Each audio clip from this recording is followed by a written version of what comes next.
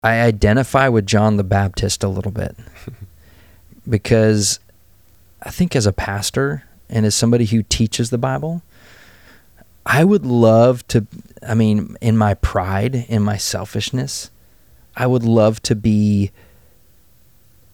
as grand. People are coming to him in droves and must think, this is the guy, right? He's our Savior. And I think in our human way, we want to be the rescuer of other people. But right away, John says, no, man, the guy that's coming is mightier than me, and I'm not even worthy to touch his shoes. When you think about the profound influence of the Bible on the world, the way that it has shaped our culture, whether you're a follower of Christ or not, it's probably a good idea that you know at least what it says.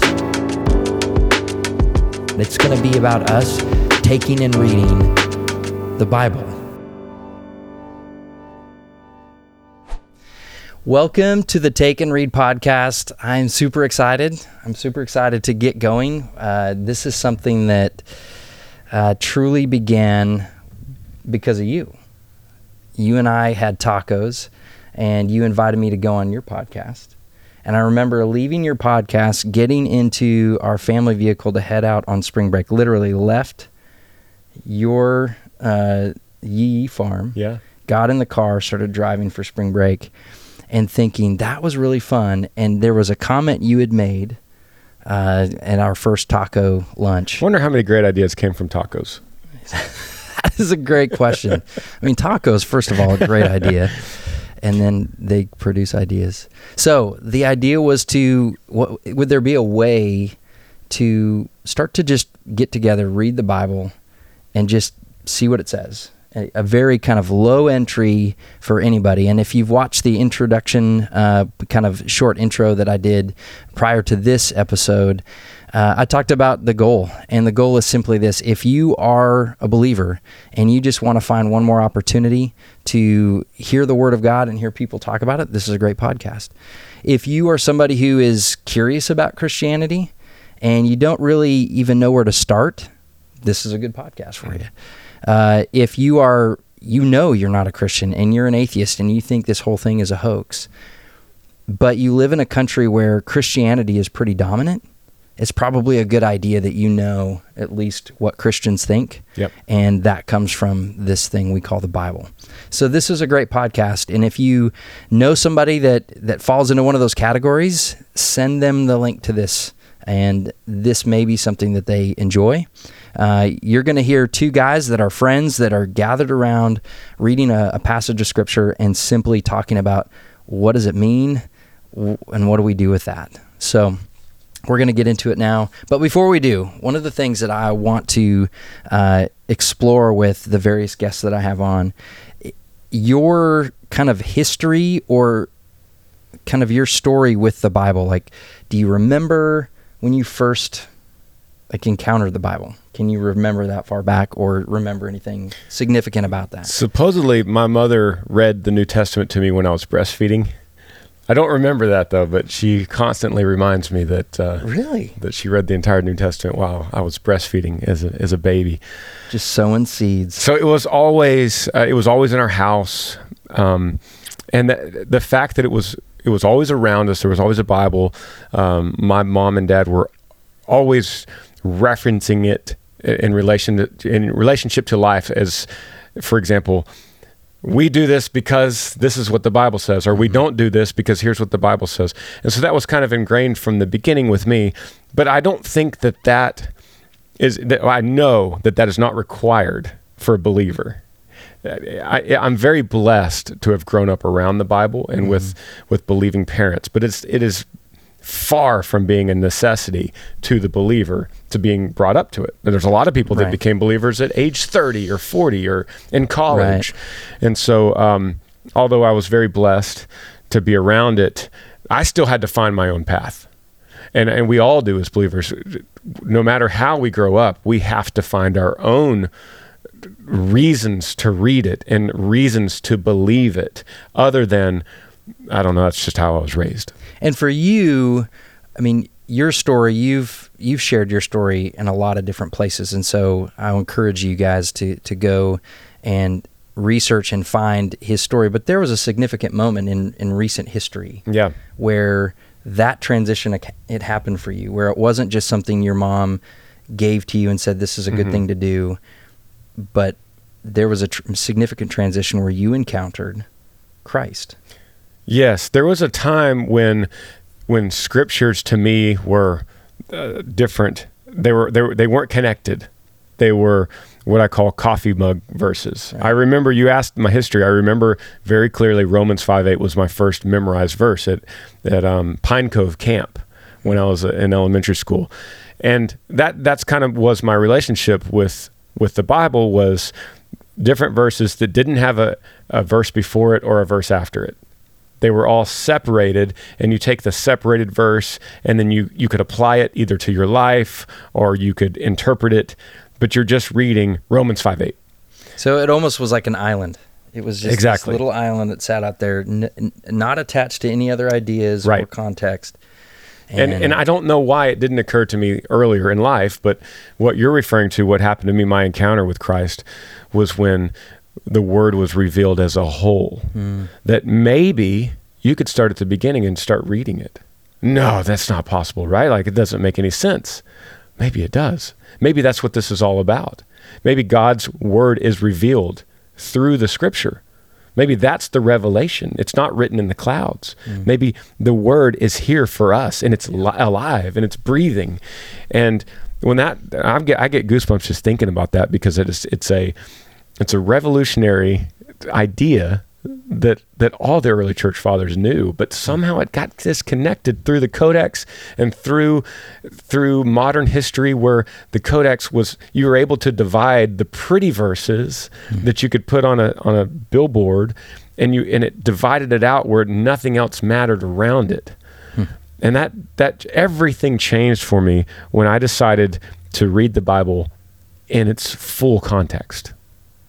Yeah, and one of the things I love about your story is, you had experienced what I think a lot of Christians experience, where they sometimes get their scripture through a mediator, whether that's through a devotional or something like that, where it's being portioned out for them, and they're given snippets and then some thoughts about that snippet.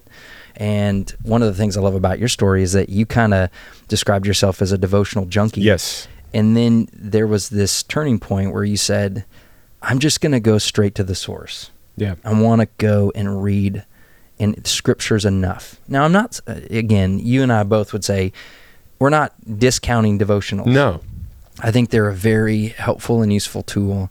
But there's no substitute for just opening the Scriptures and allowing God, which we believe speaks through His Word. He reveals Himself through this Word that we call the Bible. We think it is inspired, and it is active and living, and has an impact and effect today, just as it did 200, 300, thousands of years ago. So, would you go to a movie theater and just watch the preview and then walk out and go, got it? Because it has the action, it has the love scenes, it has the big battle, it has everything that makes the movie popular. So why not just do that? But no one would do that. Yeah. That's absurd. No, that's a great way to put it. And so, for us, we want to dive in and not just watch the preview, but over the course of time, I, along with Granger and other folks that I deeply respect, are going to come and join me at this table. And we're going to simply take and read the Bible and wrestle with it and talk about it and allow it to guide us and, shed light on our walk. I would love to know, before we jump in, tell me a little bit about what your time in the Bible actually looks like. If you spend time in it by yourself, if that's more of a family time, if you and Amber get into it, if you have a regular time, how much you read at a time. Yeah, tell me. If someone were to just spend a day with you as you engage with the scriptures, what would that look like? Yeah, I could tell you what it is right now, and that's evolved over time. And you could see if you're watching on YouTube, I brought this this iPad because I had a feeling you're going to bring a book, and so I thought, well, I want to at least show another option of reading the Bible, and because some people might think of read the Bible on an iPad, that like that's ridiculous. But this is, it's not the only way, and it's not the only way I do it, but it is a good way to because it can go with me everywhere. And on this particular, this is called Logos, this app. I could choose any translation. I could touch any word on here and it'll quickly bring up a definition. I could also look at reference text. I could look at, I could cross-reference other translations. So I wanted to kind of bring this to show, to contrast different ways of reading the Bible. I would like to have several different ways of reading it. You probably do too. I think everyone should have like a family heirloom Bible in their house, like a good hardback. I think everyone should have a good reference Bible from someone that they can trust, that you could read through the commentary as you're reading the Bible. And I think everyone should have something like you have, which is no reference. It's just compact, so you could slip it into a briefcase or a backpack easily. Yeah. And then I'm going to bring forth another option, which is a digital version, which this is also on my phone. So I always have the Bible on me wherever I am. If I'm on an airplane and I'm thinking of something, I've got a Bible in my pocket, even though my bag is zipped up in the overhead, with the Bible in it. So my routine is I like to start every day with a reading. So that if I'm home, I like it to be before the sun comes up, before the kids are wrestling about through the house and I'm distracted. That's not to say that we read together with the kids and we read, my wife and I, but I like to have the foundation of my own quiet time. So I will do that every day. I can't think of any days and I've had busy days, I can't think of any that were too busy to read the Bible. The way I do it now is through a reading plan.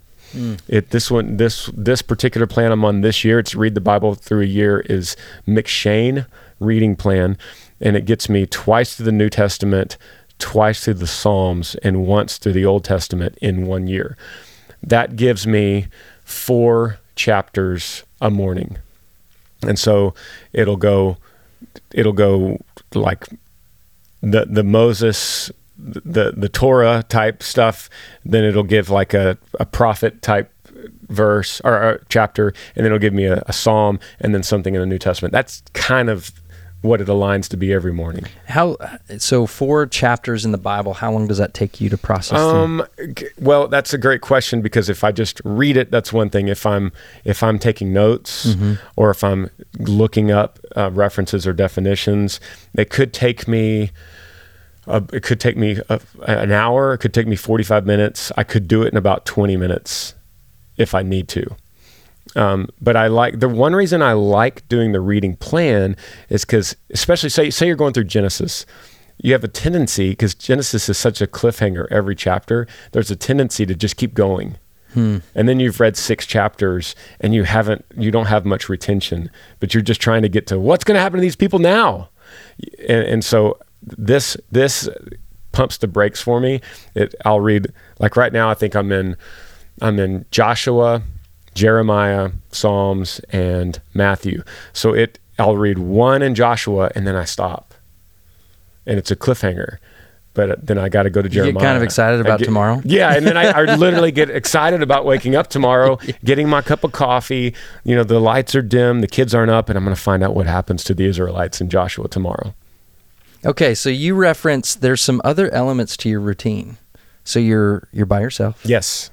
Do you sit in the same spot every time when you're at home? Yes. Okay, so you have your spot, you have your time, you've got a cup of Joe. Yes.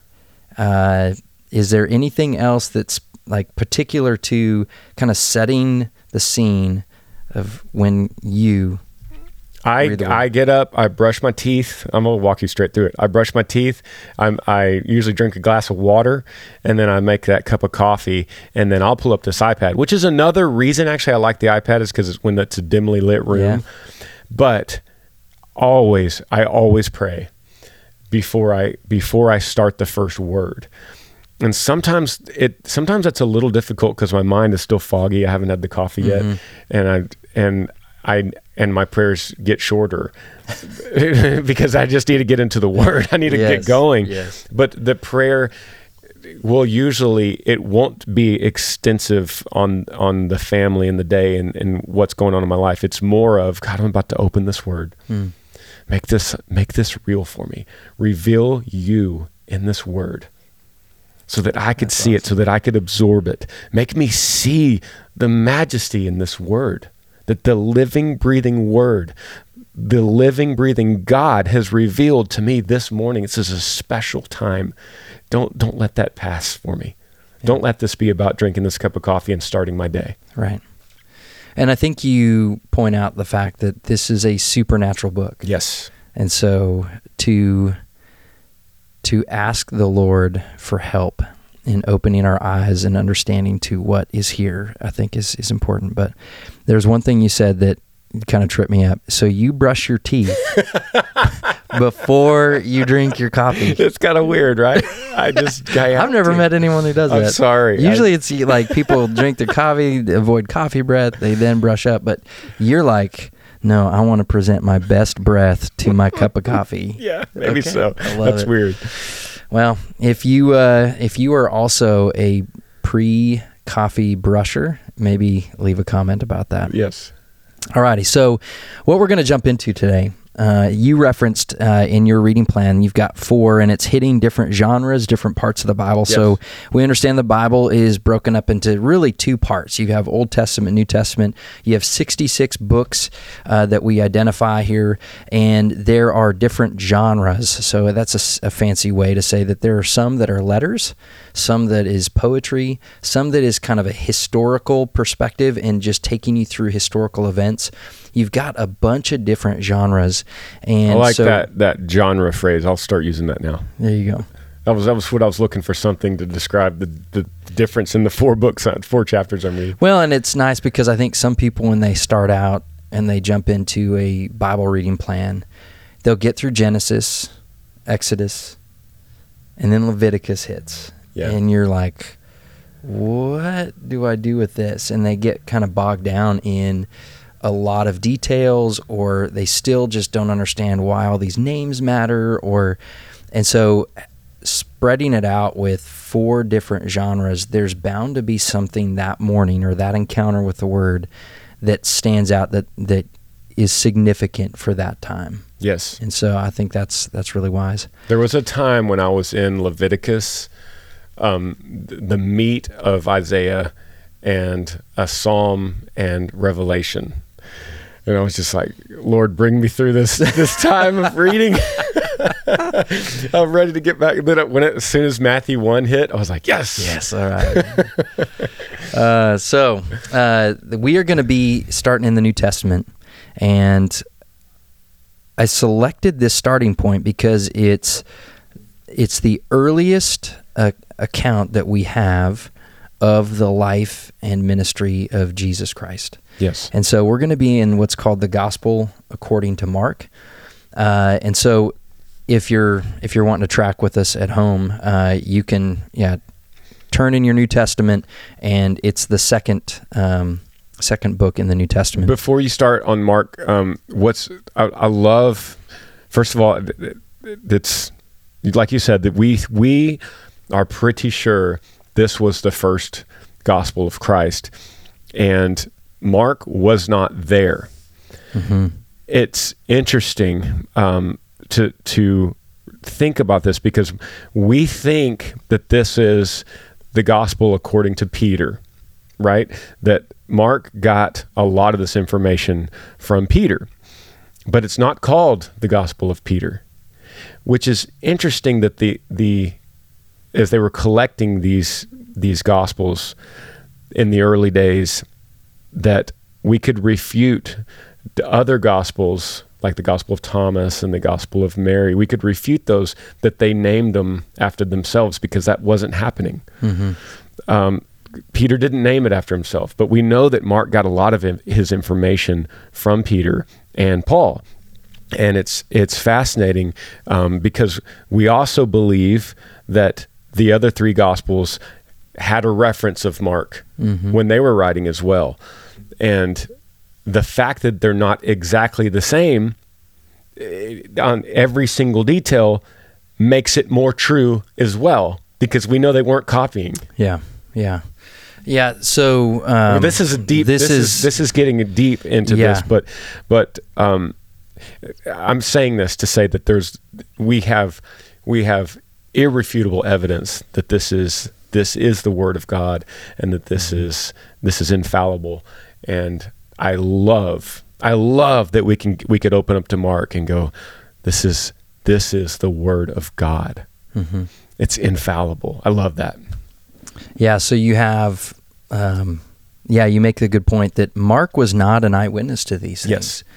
Yes. Historians identify that this Mark is, or known as John Mark, was an early scribe, companion of Paul and of Peter's, and that what we have here in what's called the Gospel of Mark is a collection that Mark put together of the scenes in the life of Jesus that Peter witnessed and experienced.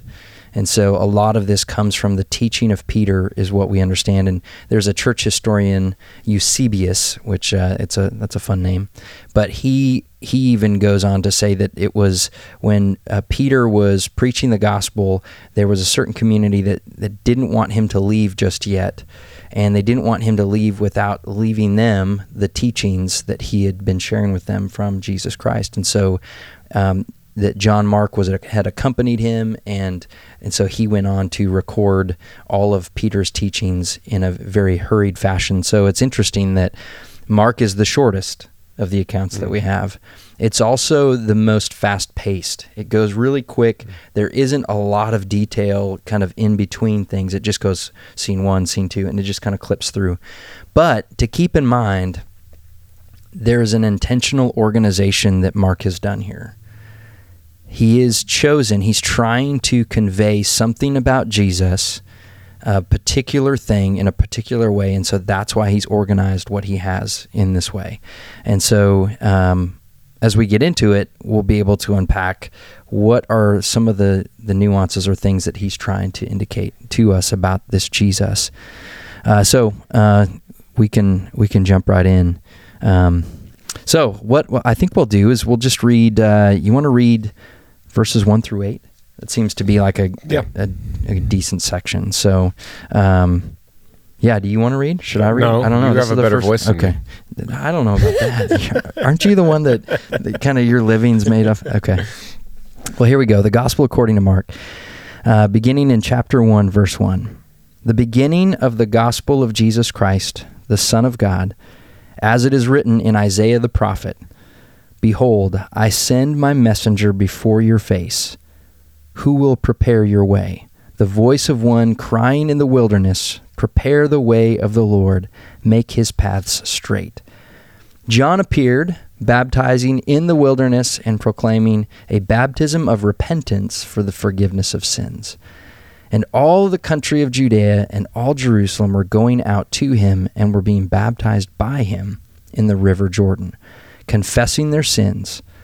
Now John was clothed with camel's hair and wore a leather belt around his waist, and ate locusts and wild honey, and he preached, saying, "After me comes he who is mightier than I, the strap of whose sandals I'm not worthy to stoop down and untie. I have baptized you with water, but he will baptize you with the Holy Spirit." Alrighty, so there's a lot going on here. Yeah. Let's just take a look maybe at the first couple of verses. And right away, I think the question that we want to try to understand is what is actually being said here? Okay, there's some very kind of Christian words that really, obviously, it's the Bible, so they can be Christian words. But there are words that we don't often incorporate into our regular conversation here. What are some of those that you see that you go, man, I think that needs explaining? And since you're talking words, I think briefly, Chad, you could tell everybody, because somebody might be thinking, well, these are English words. Mm-hmm. So, and we're reading out of the ESV. Both of us, we talked right before we started this podcast that is, we do not believe that the ESV is the end-all be-all translation. There are many, and Chad said he's actually going to switch and read a couple different versions. But it needs to be said that when these translations are written, the ESV is like the early 1990s. Mm-hmm. Okay, so when we'll use this as an example. There's over 100 scholars that are deeply analyzing the original Greek text. So this is not the game of telephone. This is not over the centuries and through different kings in the Middle Ages and things got switched around and things got forgotten and left out. No. These versions, these scholars that are vetted are going back to the original, the earliest Greek text that we have, and they're looking at the Greek words that were written originally. And then they're finding the best English versions of those words. So if you have any doubt, just put all those doubts aside, that what we're reading is the closest to the Greek words that Mark was writing. So before we even say a single English word, we have to make sure we clear that up. Yeah, that's good. And so from that, there are words that have made their way into the English language that come from the Greek language. Yes. And so Mark is trying to, again, convey a very particular account of who Jesus is.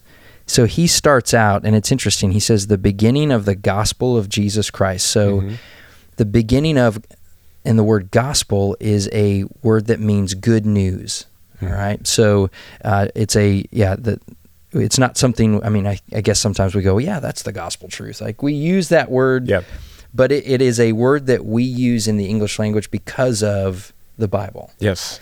And so it is referencing, in fact, this book is called The Gospel According to Mark, the good news about Jesus Christ according to Mark. And so he's saying the beginning of this good news about Jesus Christ. So right there, there's some more language. Some people go, well, Jesus Christ, Jesus is first name, Christ is his last name. Right? It's actually a title, right? And some would translate that word Christ as Messiah. And so it's Messiah would be the Hebrew or the Aramaic term, and then you have Christ being the Greek term for this same thing. And so when we get into the idea of Jesus Christ or Jesus the Christ, it's referring to a title. It was somebody that was anticipated, that for the Jews, it is somebody that they had been prophesied throughout the Old Testament, somebody they were anticipating that was going to be a deliverer, an anointed one that was going to have a certain role in delivering God's people. And so they identified that person as the anointed one or the one that was to come, that was to make all things right.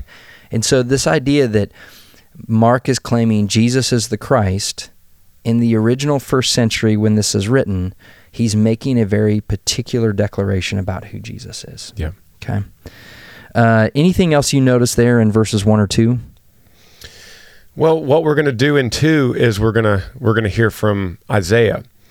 And to me, it's such an important thing, because you could start to think, well, the New Testament, I believe that, but all that Old Testament, that's some weird stuff. And right off the bat, the earliest gospel that we know of. Or weird, or sometimes irrelevant. People are like... Or irrelevant. Like, or irrelevant. Back then. But here we are in the earliest gospel that we know in recorded history.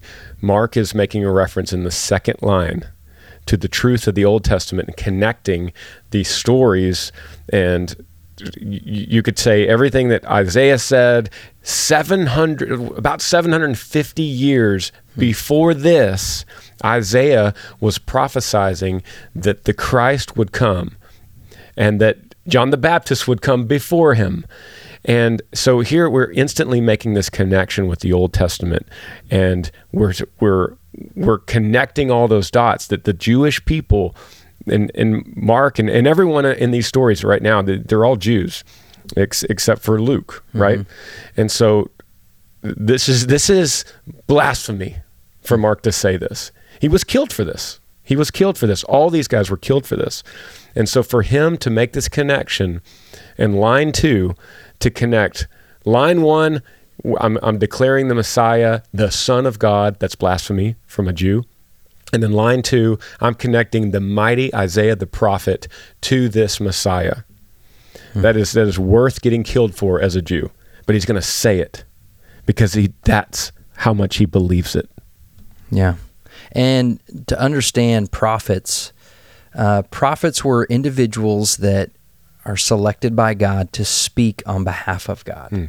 And so this is not just Isaiah's idea, but Isaiah in the Old Testament, hundreds of years earlier, had been set aside by God to declare a message to God's people, his fellow Jews.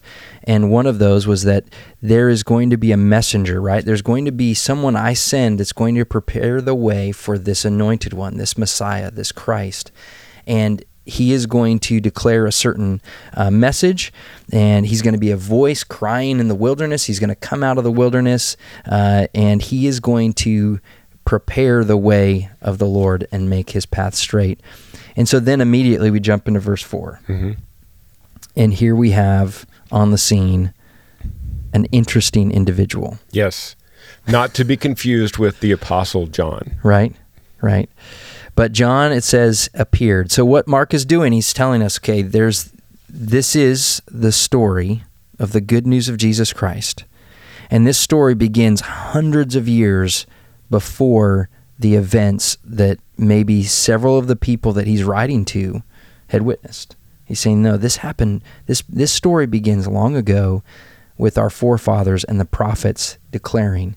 And one of the things that we're going to see or understand about when this Messiah arrives is there's going to be somebody who comes, a messenger preparing the way, declaring who he is. And so then he makes reference that this messenger that God sent has actually arrived. His name was John, and he started baptizing in the wilderness, proclaiming a baptism of repentance for the forgiveness of sins. And it gives some details about him. I mean, he's a crazy dude. Yeah. Like, what are some things here? Yeah, eating locusts. I mean, you might brush your teeth before coffee, but you won't. You won't dress in camel's hair and wear a giant leather. Well, you probably have a leather belt. Do you have a big leather belt? Big buckle? Not really. This is the only one I have here. That's very ornate, but it's not crazy like this. You know what's the other thing that I always think about too is wild honey. You know how hard that is to get? I mean, that's a good point. I've never thought about that. I've dabbled in beekeeping, and I'll suit up, and I've got the little smoker, and I'll go on a time when the bees aren't wound up. But to say that it eats locusts and wild honey, the locust, that's disgusting, and the wild honey, that is painful. It's hard to get wild honey back then. Yeah. So he definitely stood out as one from the wilderness, just as Isaiah prophesied, right? One coming from the wilderness, preparing the way. And it's interesting, what does the preparation involve? What are some things you notice? What is he doing to prepare this way? It looks like he's baptizing, and he's proclaiming a baptism of repentance. When you hear repentance for the forgiveness of sins, what pops into your head? Well, it's anytime you see it's go back, So this idea wasn't new to the Jews. The repentance to God is a common theme, which means I'm sorry. I feel sorry for my mistakes. And that idea, God, I'm sorry, is not new. The forgiveness of sins from the Messiah is a new idea. That is the new idea. And so to have this crazy man with camel's hair and locusts screaming to people to apologize and start over, to restart. What's the Latin translation of repentance? Do you know? I do not know the Latin. I don't know what penance is. Yeah, I don't know. See, take and read is it? Yeah. You could tell we don't have notes. Yeah, I don't know what that. My kids might be able to. They're studying Latin right now. I should ask them. It's paraphrasing. It would just be restart, restart, and that is that's just sounds insane to think about this man out here baptizing in the wilderness of Israel, telling people to start over with their lives and they'll get forgiven of their sins. Yeah. You also see there's the scene is not just kind of a couple of one-off instances, but it says in verse 5, and all the country of Judea and all Jerusalem were going out to him and were being baptized by him in the Jordan River, confessing their sins. So there's this scene and this realization that this John the Baptist character, this one from the wilderness that's a little bit eccentric, droves of people are going out to him, and they're wanting to be baptized, right? They're in the Jordan, they're going down under the water and back up again, and they're desiring this repentance for the forgiveness of sins. Like they want to declare, Lord, we're sorry. We want to make it right with you. But it's interesting because he wants to right away make it clear that this isn't about him. It's not, John is not about John. And he says, he was preaching in verse 7, after me comes he who is mightier than I, the strap of whose sandals I'm not even worthy to stoop down and untie. Like he's so much more than me.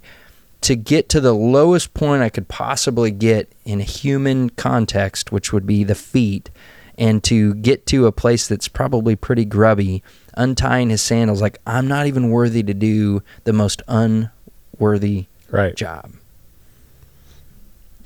And he's got a different baptism. I've baptized you with water, but he will baptize you with the Holy Spirit, spirit and water. Okay, so anything else that, like, just to understand the scene, what's happening here, like anything else we need to hit on? Because I think the next question, if there's nothing more, so we've got John Mark is starting out, he's giving us this account of Jesus, and he wants to connect right away to, this is a story that begins before us. It begins in the past. We got this prophet Isaiah hundreds of years earlier telling us that when the Messiah arrives on the scene, there's going to be this one that comes and prepares the way. So then he connects that immediately to John.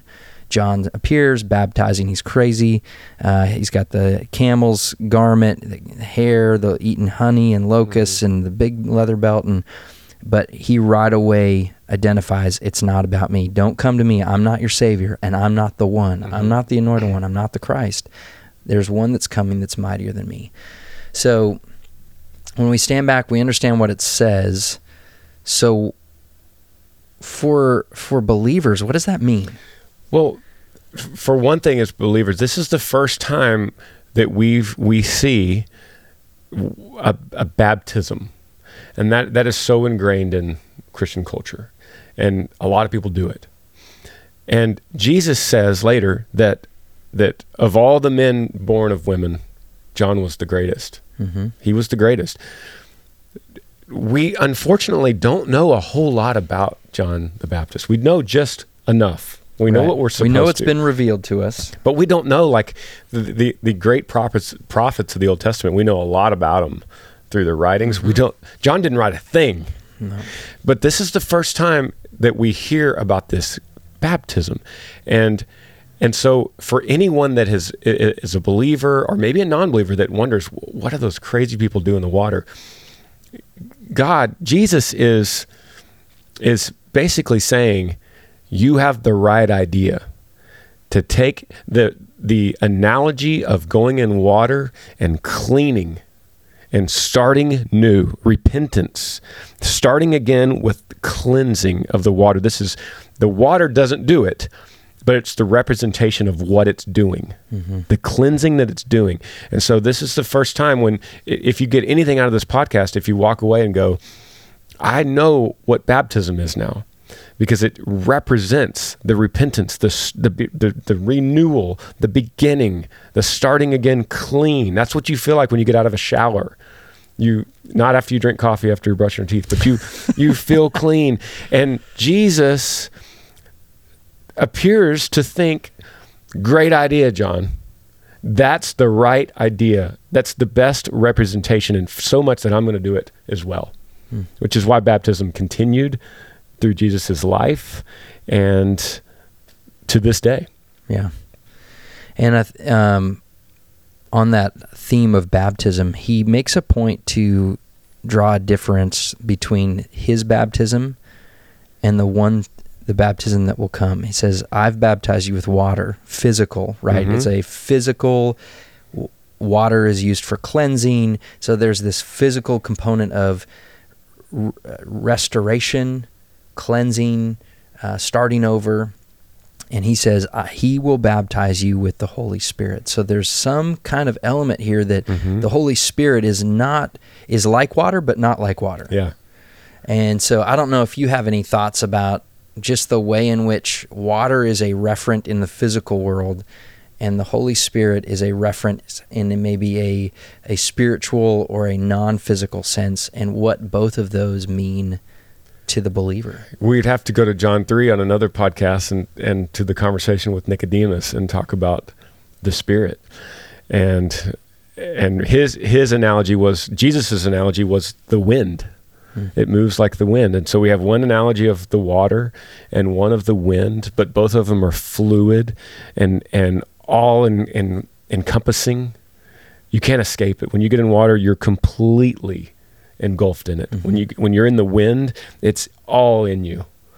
And that's the representation of the beginning of when we first start hearing about this Holy Spirit. Yeah. So in terms of Mark's account, this is the first reference to a lot of these ideas, but it certainly isn't the last. Yeah. We're going to see that as this unfolds, we're going to hear the direct teaching from Jesus about himself on these different things.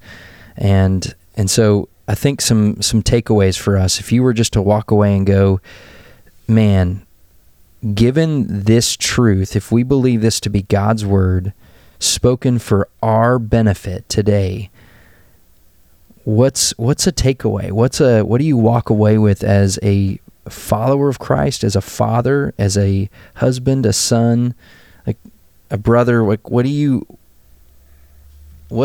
been shown?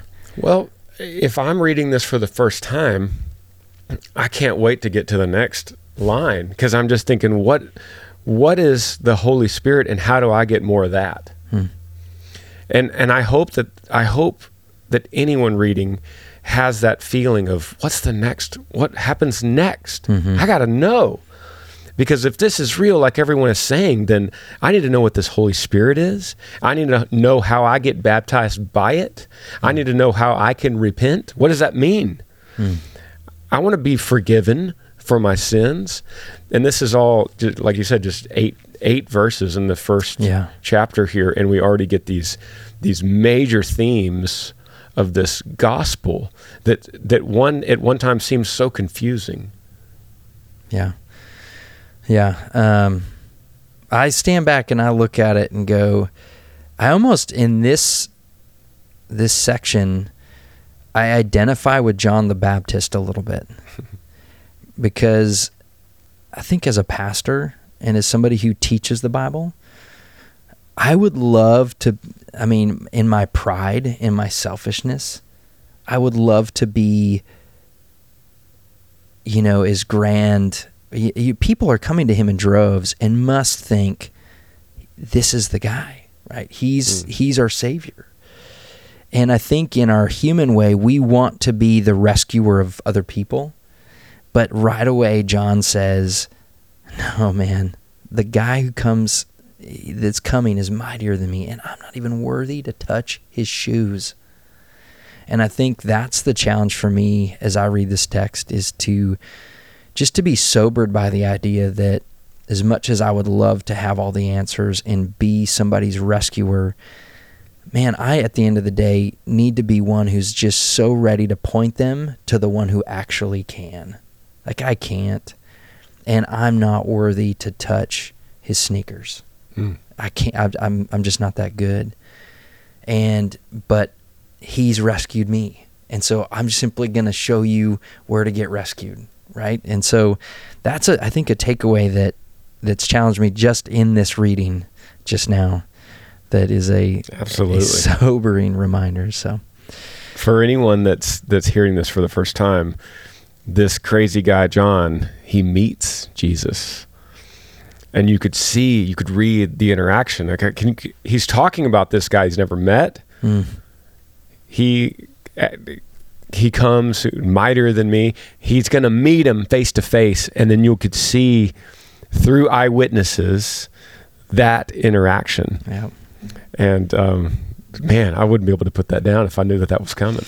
That's right. That's like Anakin Skywalker's got to meet his father one day. Something like that. No, he doesn't. That's a bad example. Luke Skywalker would have to meet his father. So, well, hey, Granger, thank you so much for helping me get this thing kicked off.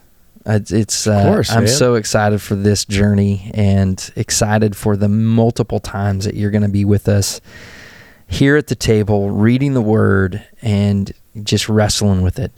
And so if you're tuning into this podcast, this is the first of many to come. We're going to continue to make a journey through the Gospel of Mark, and then after that, we'll just keep taking book by book. And so if you have questions, if there are things that have come up today and you're like, what does that mean? What does that? You can go to takeandreadpodcast@gmail.com. You can email me there, and I'll be sure to try to respond if I can. And I think what will eventually happen is, as we kind of traverse these books and these texts, questions will come up, and there'll be times where maybe we just sit and wrestle with some of these questions that have come up from past readings. So, as we move forward, we're still kind of exploring what this can be. And so your comments, your input is super helpful and is a huge blessing. I guess if it's good comments, it's a blessing. But so glad to have you, Granger. I love it, man. Excited. This is such a great idea. So, and we read this, and just if you like I said, if you've never heard this and you just think, I'm just not that interested, I want to tell you one thing. This guy Mark, the guy that gave this account, he was drugged, as far as we know, we have good evidence that he was drugged through the streets behind horses until his skin completely fell off and he died. All the while, they were asking him, all you have to do is tell us you lied and we'll stop this mess. We'll stop the horses. And he couldn't. No. Because he was testifying what was true. So if you get anything, just imagine what these words meant to Mark. And then you have to ask, should they mean something to me? Amen. We're going to end there. Thank you for tuning in. We'll see you next time.